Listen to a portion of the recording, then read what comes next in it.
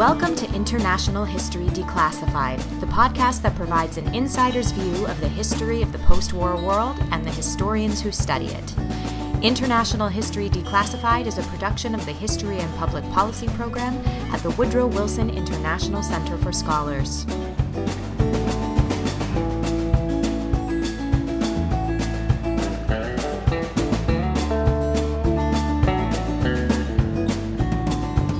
Hello, and thank you for joining us. I'm your host, Peter Bierstaker. And I'm your co-host, Kian Byrne. The Wilson Center's History and Public Policy program uses archival sources and history to improve understanding of important global dynamics, trends in international relations, and U.S. foreign policy. The program is home to the Digital Archive, a free online resource of newly declassified materials from around the world, available and accessible at www.digitalarchive.org. In each episode of International History Declassified, Peter and I will sit down with historians to discuss their work and experiences researching in the field of international history. By examining their sources and methods, we hope to share with you the latest research being done on many different events, periods, and places that help shape our understanding of the world today. Onur Isci is Assistant Professor of International Relations and Director of the Center for Russian Studies at Bilkent University in Ankara, Turkey. His teaching and research focuses on Russo-Turkish relations, diplomatic history, and the history of the Cold War. His recent book, Turkey and the Soviet Union During World War II, Diplomacy and International Relations, combines these subjects into a fascinating study of a crucial period in Turkish history. Onur, welcome. Welcome. Thanks for having me, guys. We really appreciate having you here, and I thought we'd start out by getting a chance to talk a little bit about the Center for Russian Studies at Bilkent. Can you tell us about your project there and what you're doing? Sure. I joined Bilkent in 2014, fall of 2014, and when I arrived, there was this Center for Russian Studies that had been dormant for about 10 years. It was established by Norman Stone, a brilliant scholar, but also a controversial name. He was a speechwriter for Margaret Thatcher. He's a real Cold War person, and he's one of the greatest names on the Eastern Front, First World War. Anyway, he established the center, but then, after he left, the center was dormant for various reasons. Russia was not. This was pre-2014, so Russia was not, as popular, let's say. But when I joined Bilkent's department, there was already talk about the Second Cold War. The annexation of Crimea by the Russian Federation, all these things came after one another, I guess, around the time of the Sochi Olympics. And so what happened was I had the center, and I was doing Russian history, arriving into an international relations department. I looked for reasons why the center was not active for so long. And I realized that it was sort of a struggle between IR people and historians who established the Russian Center. A battle as old as time. Exactly. So it's about theory versus, archives. And what happened was, apparently at one point in time, the Russian Center started studying, trivial from the IR perspective subjects, like real microhistories. And, the IR department obviously said, we don't need you guys anymore. And so I moved forward with promises of making this. As a historian, I had no credit, obviously, in the eyes of the IR department, but I made promises to make it relevant. And so we the Cold War almost presented itself to us, and I was really fortunate because the IR department started hiring more people, and of those people, 2 of them were Russia specialists. So all of a sudden, at the heart of Ankara, we have 4 people in the same department doing Russia, which is, a big number even compared to U.S., some prestigious U.S. institutions. So we moved forward and we started doing the Cold War, and it's this was 2 years ago, I guess, and we were doing pretty good things until COVID hit us last March, like everybody else, and then we're now, sort of transitioning into a virtual format, and we have some events coming up with some speakers lined up. They're all going to be virtual in the fall semester, and in the spring. That's great. That's fascinating. I'm really interested in the work and sort of and working closely with the international relations theorists and developing a good positive working relationship. I do think cross-disciplinary engagement and interaction is always good for both fields. Kian may disagree. So your work covers a lot of Turkish relations from the Ottoman period through the Republican period through the Cold War. This is a bit of a broad question here, but I'm not an expert on Turkey. I'm curious, how has the relationship with Russia developed and survived sort of the myriad changes in both leadership and significant world events that occurred over that time? And can you speak a little bit to how you view Turkish-Russian relations today? Wow. Thank you for asking that. Actually, a little bit of sort of Department of Self-Promotion here. 2 weeks ago, no, it must have been 3 weeks. 3 weeks ago, Diplomatic History published an article that I co-authored with a colleague of mine that Kian knows very well, Sam Hurst, who's the associate director of the Center for Russian Studies at Bilkent. And for a very long time, we've been struggling to show the broader significance of our works individually, which overlap, which is really a coincidence, a very fortunate coincidence. But Sam does interwar years. I do World War II and the Cold War. These are historical subjects in themselves, and they build on one another.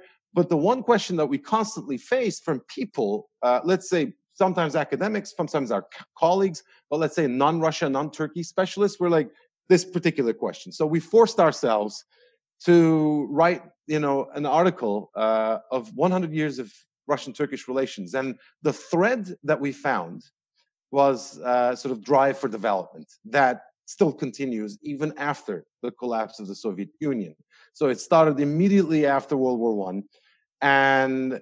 And for those people who are still puzzled or still befuddled and struggling to make sense of how come these two rivals, geopolitical, historic rivals, can still cooperate even after, the downing of a Russian jet in 2015 in November, the assassination of Andrei Karlov, the Russian ambassador in Ankara. How could that, sustain when everyone was talking about, war, Third World War, these doomsday scenario entertainers?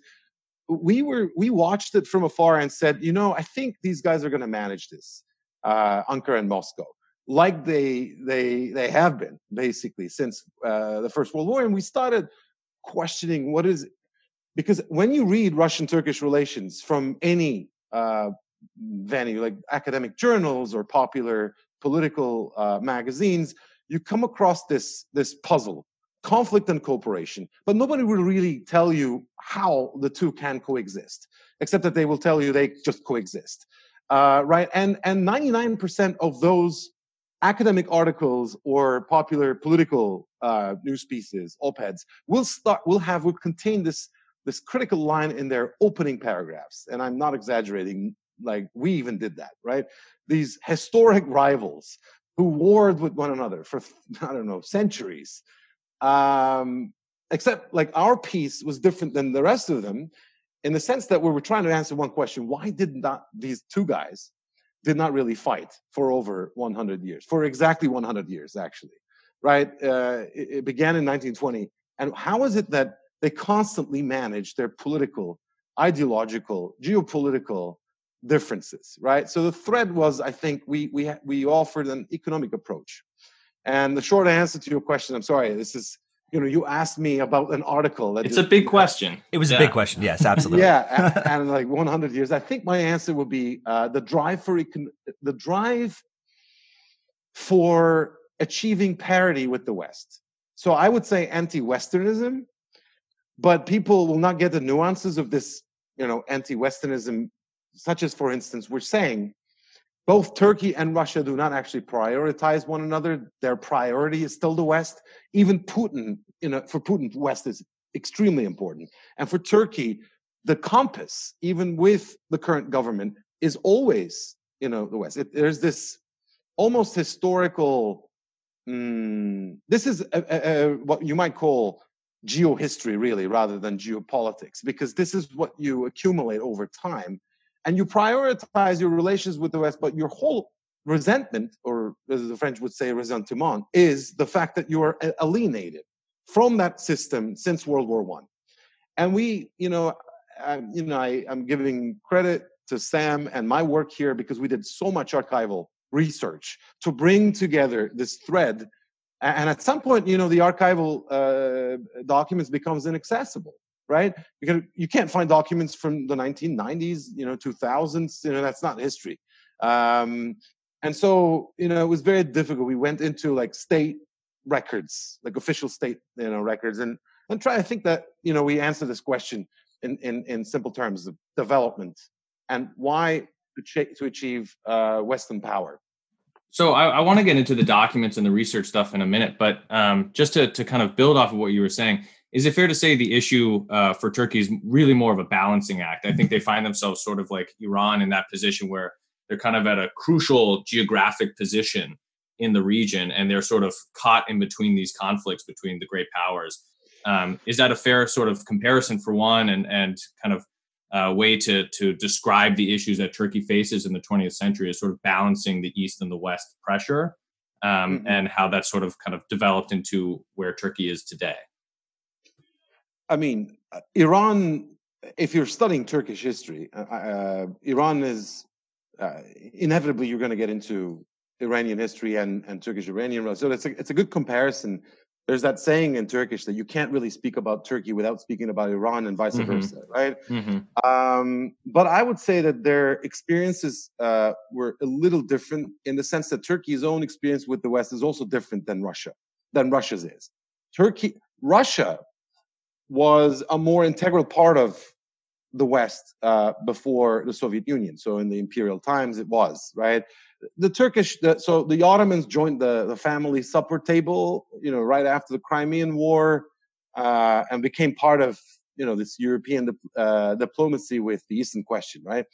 But since the proclamation of the Republic, if you look at the experiences of Iran, Turkey, Russia, Turkey is institutionally much deeply connected to the West, both in terms of its membership in, NATO, but also its extended adventure with the European Union, the accession process that is not having, let's say, a high moment these days, but it's still there technically.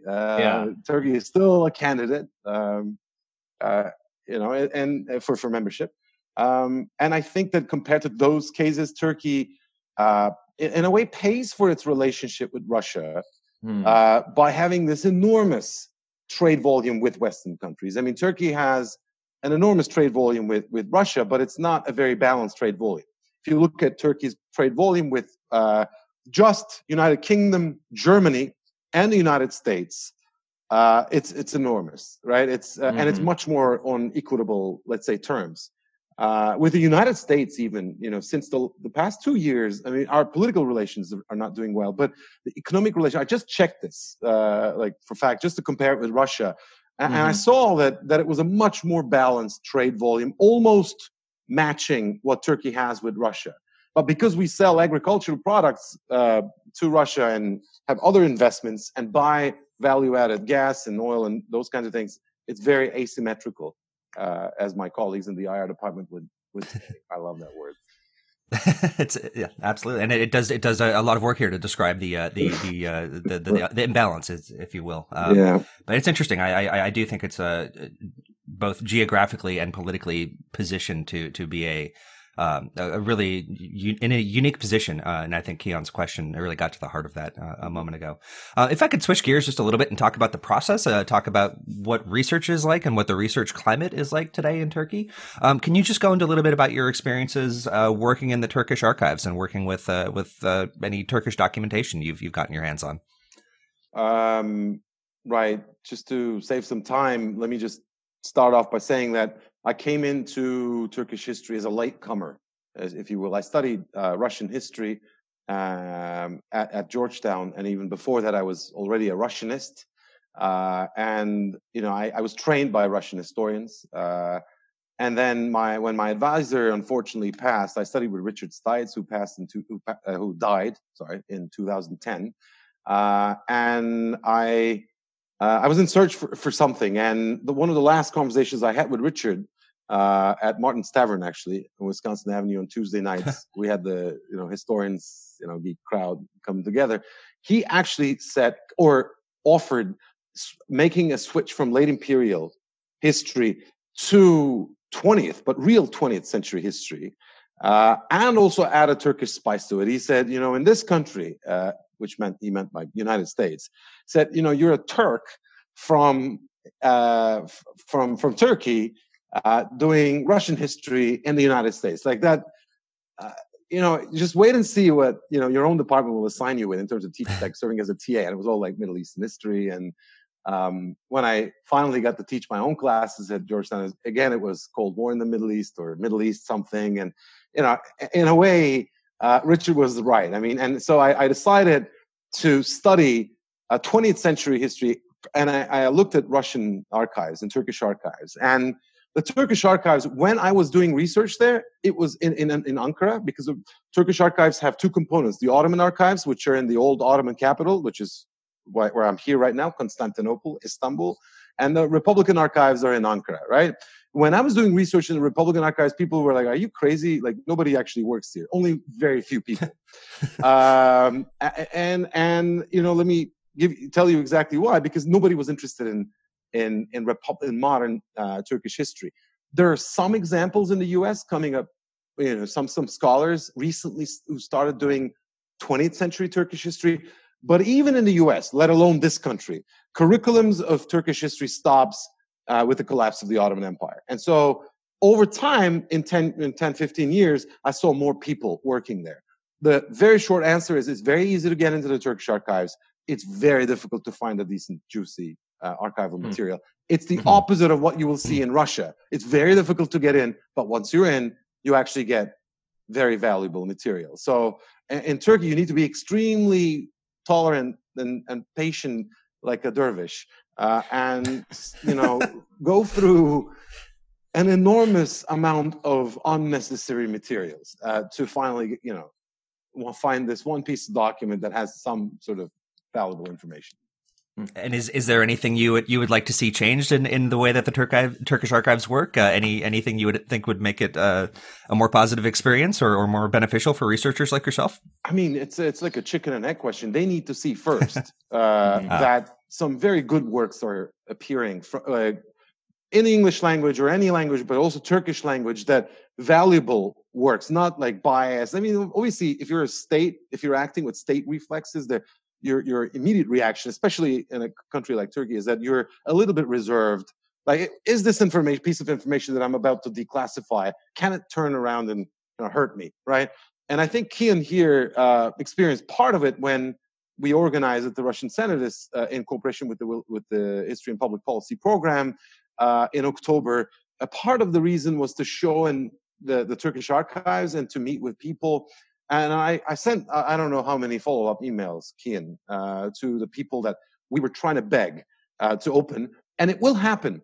The second thing, and that's the final point I want to make, that they need to realize is that Turkey's own story right now is being told through American or British archives that are more accessible. So we're talking about what Ankara thought in a strategic sort of decision-making moment from the American archives. And that's obviously not the whole picture. Do you understand? Like, you need to get think about the Cuban Missile Crisis, or what the Turkish government thought about the Jupiters and the removal of Jupiters from Turkey. You need the Turkish archives for that, not what the British thought of what the Turks thought of. Do you understand? It's no, absolutely. That's and sort of getting dialing down on those voices that often get sort of lost in the shuffle, or throughout these 40, 50 years of Cold War history or history of the Cuban Missile Crisis are not as I don't want to say discounted, but not as valued as or as used as Russian and U.S. sources. But I do think Cuban sources, Turkish sources help paint a much fuller and much broader picture of the event and benefits all historians. Absolutely. And people need to go out and get your book so that they can support good archival research in Turkey and get another one out, and then show the archivists that there's a lot of interest in the subject. I do think that's interesting. Just noting on something you said there, sort of appealing to the archive, to your own, to the state's own archive, to basically say, hey, there's a history here. There's a story being told. Our voice is missing from it. Our history is not in this. Let's fix that. Let's correct that. And I am hopeful that works like yours and other colleagues who are utilizing the Turkish archives, they will see the benefit of that and will lead to more openness and accessibility and everything going forward. No, absolutely, and they need to see that this is not simply a diplomatic history story, right? They're always thinking, we're declassifying, this sort of moments where correspondence between embassies and the foreign ministry, which may contain sensitive information. We're saying we don't just need that. We need economic data. We need the Cold War studies or Turkey's recent past should be studied through a variety of sources. And it's not just diplomatic history that historians are interested in. It's not just like this conspiratorial narrative deconstruction. It's not like that. We need, like, development, for instance, is an up and coming, it's a very important part of Cold War studies right now. I would say almost as important as nuclear studies or proliferation, etc. Because people are interested in what drives third world countries today. Is it geopolitics, or is it is it development, right? Or do they go hand to hand? And for that you need other types of sources that these guys sometimes don't really understand. Why do you need that? I'm saying because that's, if you're an environmental historian, you would still need sources from the Ministry of Development, right? We have that. Anyway, so that's... No, I think that's an excellent point. I mean, and I think that's sort of where the field in general is headed, right? I mean, people are moving away from relying just on, high level diplomatic history and sort of trying to get the full picture of the situation. Everywhere, right? Not just in the U.S. and the Cold War, but throughout all of history. Absolutely. Yeah, and sorry, can I hijack this for just a second, Kian? Yeah, and I'm curious because I do see another trend in other areas of Cold War history and other regions of sort of an increased focus on perhaps social history of the Cold War, student movements, popular movements. Is there any kind of work in the Turkish archives that perhaps could be done on that, or is that a ripe ground for future study? That's a great question, because I was just having a conversation yesterday with a friend of mine about the Cold War, a colleague of mine, about the Cold War in Turkey. When you ask anyone from the Cold War generation in Turkey what the Cold War meant, I would say it's very unlikely that you'll get an answer which contains Moscow DC competition. You'll probably, or nuclear non-proliferation, you'll probably get a very ideological answer. You will probably, first of all, the person will try to say, he's from the left end of the political, the spectrum, or right end of the political spectrum. It's more perceived as a left-right struggle, which, in which can branch out into a bunch of other fields that you just rightly, said, social history. So to fully give that picture, I think you're going to need access to first of all the security archives, and I think that's going to be difficult, because in the prime ministerial archives you find, for instance, documents that relate to which kind of journals are banned from entering Turkey, which kind of magazines or books are censored, etc. Which kind of, in the prime ministerial archives in Turkey, you can get to which kind of journals were being monitored, and the prime ministerial office, for instance, had them translated, as in like Armenian or Greek or any of the minority papers that were published mainly in Istanbul, probably in Istanbul. They were being translated into Turkish for the prime ministry. So they were, that's a very interesting sort of part of the Cold War in Turkey, that people, remember the Cold War more like that rather than a superpower rivalry. So you're absolutely right. The challenge is, of course, those security archives and then police archives you see in Latin America as well. Those are where they're a ripe ground for material and evidence and documents, but they can be very, very sensitive and difficult to get into and access. And absolutely. So I think we'll have one more question, our sort of kind of standard question that we like to ask of all of our guests. Sure. When you were doing research for your book, Turkey and the Soviet Union during World War II, and you got into the Turkish diplomatic archives, and you were working in these Turkish Republican archives, did you find anything that really kind of changed your perspective on the subject, or had a particular impact on you, that you were able to sort of come away with a different understanding than maybe you expected? The most striking aspect, how do I put it? The most entertaining aspect of the arduous task of working in the archives is that when you see a document that talks about an issue that you have in your computer, in your laptop's, archive from the Russian archives or from the American archives, and a different narrative of the same story. Take Potsdam, or what the Turks thought of Yalta Conference. They were watching it from afar, and the Levadia Palace was really like scary from the other side of the Black Sea for the Turks. What the conversations might be taking place in those rooms, and then you read the Russian accounts and the American account, which you get kind of a similar story, and you have the Turkish account about Turkey's own fate. That's the one place I think that got me really excited. I had this book talks about the entire World War II period, but there were some critical episodes like the Molotov-Ribbentrop Pact, when the moment that Operation Barbarossa was unleashed, very critical moments of World War II, turning points, and you have a neutral country, right? A non-belligerent country like Turkey trying to stay neutral, and you can see the price they paid for that neutrality, in terms of their portrayal in Western or Eastern media, in Soviet newspapers, or in American newspapers, or in British newspapers. You can compare it with different angles and prisms, really. Like, you can see what the U.S. government thought, what the U.S. media thought of Turkish neutrality, versus what the Russians thought, what the Kremlin thought, and what the Soviet papers wrote about Turkey's sort of neutrality and different points of time. Sometimes this was construed or misconstrued as pro-Nazi silent alliance. Sometimes an alliance with the imperialist powers of Anglo-American imperialism.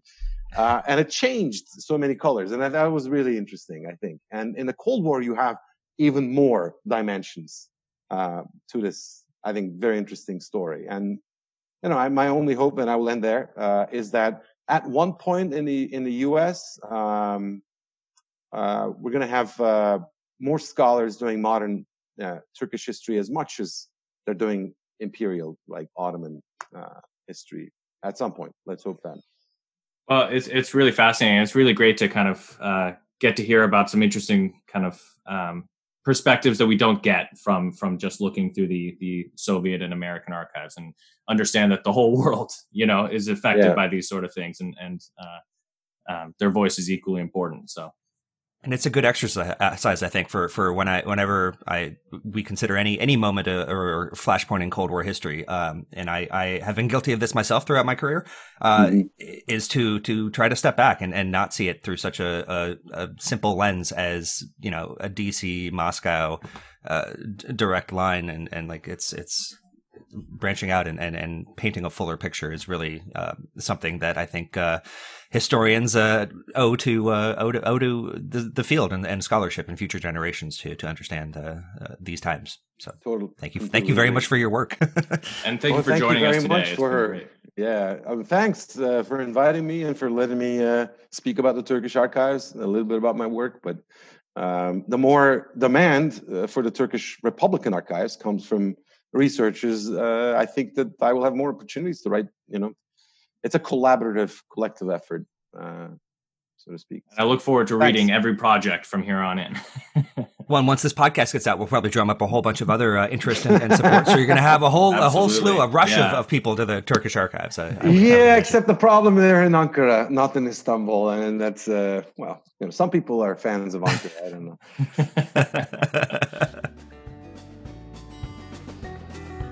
As always, you can get in touch with us by emailing coldwar@wilsoncenter.org. We'd like to thank Graham Norwood for this podcast's music. You've been listening to International History Declassified, a podcast focused on history, historians, their sources, and their methods. International History Declassified is available on all your favorite podcast platforms. And for more information on a world of topics, issues, and ideas, please visit wilsoncenter.org. International History Declassified is a production of the Woodrow Wilson International Center for Scholars.